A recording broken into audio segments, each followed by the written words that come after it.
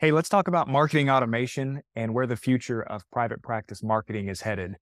There's a lot of misconceptions when you throw out the term marketing automation and maybe automation in general. So, we're going to give a few examples. We're going to talk about the all encompassing power of automation and how it can grow an industry, grow a business, grow a practice. So, hang in there. If you're into marketing and into automation, you're going to love this one. And if you're not, then you should probably choose a different podcast. My guest today is Jonah Selner. Jonah and I started Boost about 4.5 years ago and went all in on bariatrics. Welcome, Jonah. Hey, Maddie. As Boost has grown, we started, I think the first thing we quote automated was a link going out so that surgeons could get a Google review after patients have had surgery. Is that right? Yeah, that sounds right.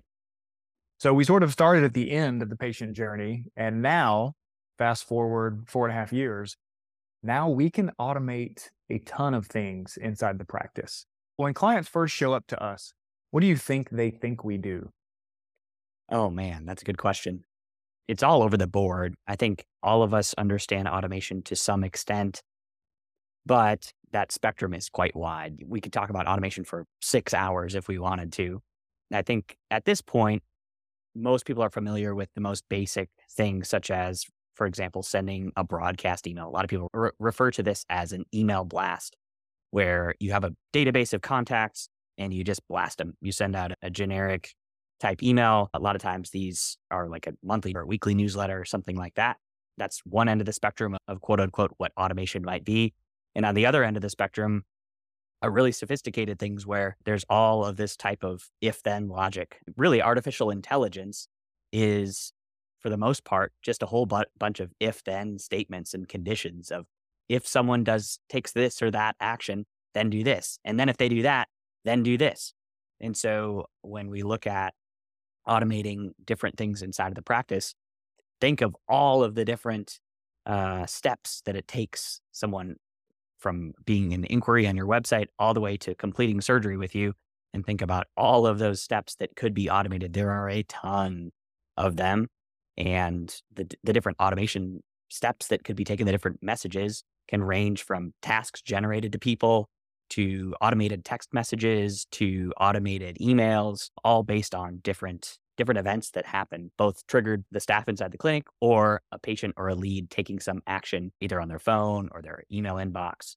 Yeah, we use this as our unofficial motto, but we love to say automate the mundane and humanize the exception. That's why at Home Depot, you see multiple stalls where you can check yourself out now, because apparently people don't want to stand in line for 45 minutes to do something that they could walk over and do themselves that would take 1 minute.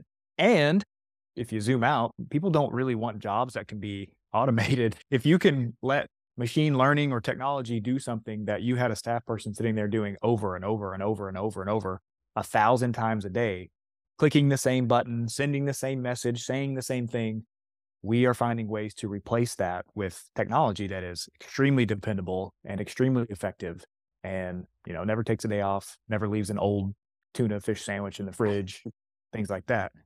And I'm not trying to pat us on the back. I think we are on the very early curve of automation coming into small business, and certainly automation coming into the medical world. I I think the good news is there are now some other people coming into this industry. There are tools that you can get. We've heard a few in the last year or so. There are tools you can buy for $700 a month or $1,000 a month. You can get a base set of tools and build your own automations. And if you have someone on staff who can do that and rock that all day, every day, you probably should. Most people don't. That is our opportunities to come in and be that arm of their business, build out all the technology, build out all of the content, set up all the automations, do the training, keep it up to speed, and keep paying for ourselves by a multiple of 5 or 10. I got off track. I still don't even see a lot of automation myself as a consumer. And by automation, let's recap one more time, because we've gotten deeper into it. So when we say automation, we mean, for instance, patient fills out a form on the website. Patient automatically gets text and email and voicemail. Right? Patient gets tagged in our system as completed consult. Patient automatically gets the correct follow-up messages. Patient gets tagged as a no-show or a cancel. Patient automatically gets the correct follow-up messages, right? Correct piece of paperwork gets generated as a form. Patient fills out the form. If patient does not fill out the form, patient gets reminded to fill out the form. So these are the types of things we're talking about, right? Patient completes surgery. Patient gets all these goodies post-op. Patient gets asked for Google reviews. All of those things. I don't want to give away too much of our secret sauce on this public podcast, but Well, that's what we're doing. you said something interesting about not knowing and not seeing automation in your own life.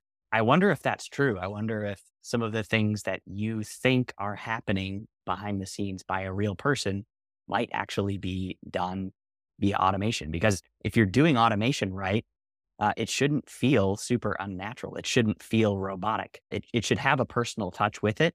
And especially with younger generations, we're kind of used to this odd hybrid of knowing that there's probably some sort of automation, some sort of computer, some sort of automated thing behind it, and being okay with interacting with that type of technology and even preferring it, which, I mean, depending on who's listening here, you might be horrified by that, or you may say, yeah, absolutely. That's how I live my day to day. Mm. And so the ability to interact with technology is the front end gatekeeper. And if and only if you can't the information that you're seeking or take the action that you want, if for some reason that automated system doesn't work, then as a backup, you get punted over to the human part. And I think we all have experience with phone trees, for example. Phone trees are the worst. They never work. I am always pressing 000 to talk to a real human being. But phone trees are an example, I think, of automation that is terrible and doesn't work well at all. And the automation we're talking about is much more organic. It's much more patient friendly, and it just serves people far better. Absolutely. A couple thoughts there. Number one, I don't loop myself into, quote, the younger generation anymore. You said the younger generation like us. Maybe that's you. You and I reached out to this company, this potential mastermind that we are thinking about joining, and you got some amazing follow-up, which was completely automated and completely just what you wanted to hear right when you wanted to hear it. So voicemail drop, text message, email.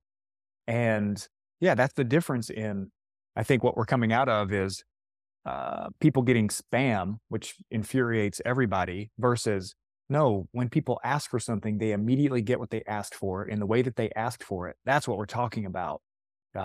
Keeping up with hundreds of leads or thousands of patients and treating them all with really high level of customer experience. So I think that's what people are more wanting. In fact, we have that data. There's one clinic that we do ask, how do you want to be communicated with? And 10,000 people have come through that thing. We say, do you want to be called or do you want to be emailed? Mm-hmm. And 60-something% say, email me, don't call me, because nobody wants to get on the phone with the doctor's office. Right.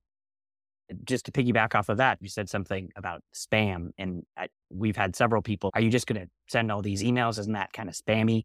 And if you look at it in that light, yeah, it could potentially perceive it that way. And the key distinction that we make is this is all based on a concept called permission-based marketing. And that concept is simply that we're only giving information to people who are explicitly asking for it. And I think that's a really key distinction that gets lost on a lot of people is, yeah, spam is unwanted solicitation. Permission-based marketing says, I am asking for this. And at the moment I stop wanting this information, with one click, with one tap, I never hear from them ever again. Mm-hmm. And so that's another cool thing about automation is it really ends up serving potential lead, the patient, wherever stage they are. It serves them best because they're getting the information that they want. And a lot of times I think the misconception in people's heads is, why would they want all this information? It's just too much. People's attention spans are short these days. But if you have a painful problem in your life and you are experiencing that problem every day and you're getting communication that talks about that problem in some way, it isn't hitting you over the head with being too salesy or anything like that, but it's just, gently bringing that up to the surface, talking about it, because it's top of mind for whoever's reading that email. They've opted into it. Right. From our philosophy, you can have many, many, many touch points, far more than any human person could send out. And it actually ends up serving the person far better than just a quick email or call from a manual person. And they don't have the time to follow up with many, many follow-up messages beyond that. Absolutely. It seems like I don't know how many years websites have left, but they are certainly, at least for best practices, for SEO purposes, people are trying to build page after page after page after page. For conversion purposes, we're arguing make it slimmer, make it one page, make it one piece of information, one message to one audience. Our philosophy is a website really has one job, and that's to get someone's permission to follow up with them. We see around the country about 3% of people that hit a website actually take the action that the website wants them to take, which is call us today, book now, get in here. Our philosophy and our foundation is what about the other 97% of people?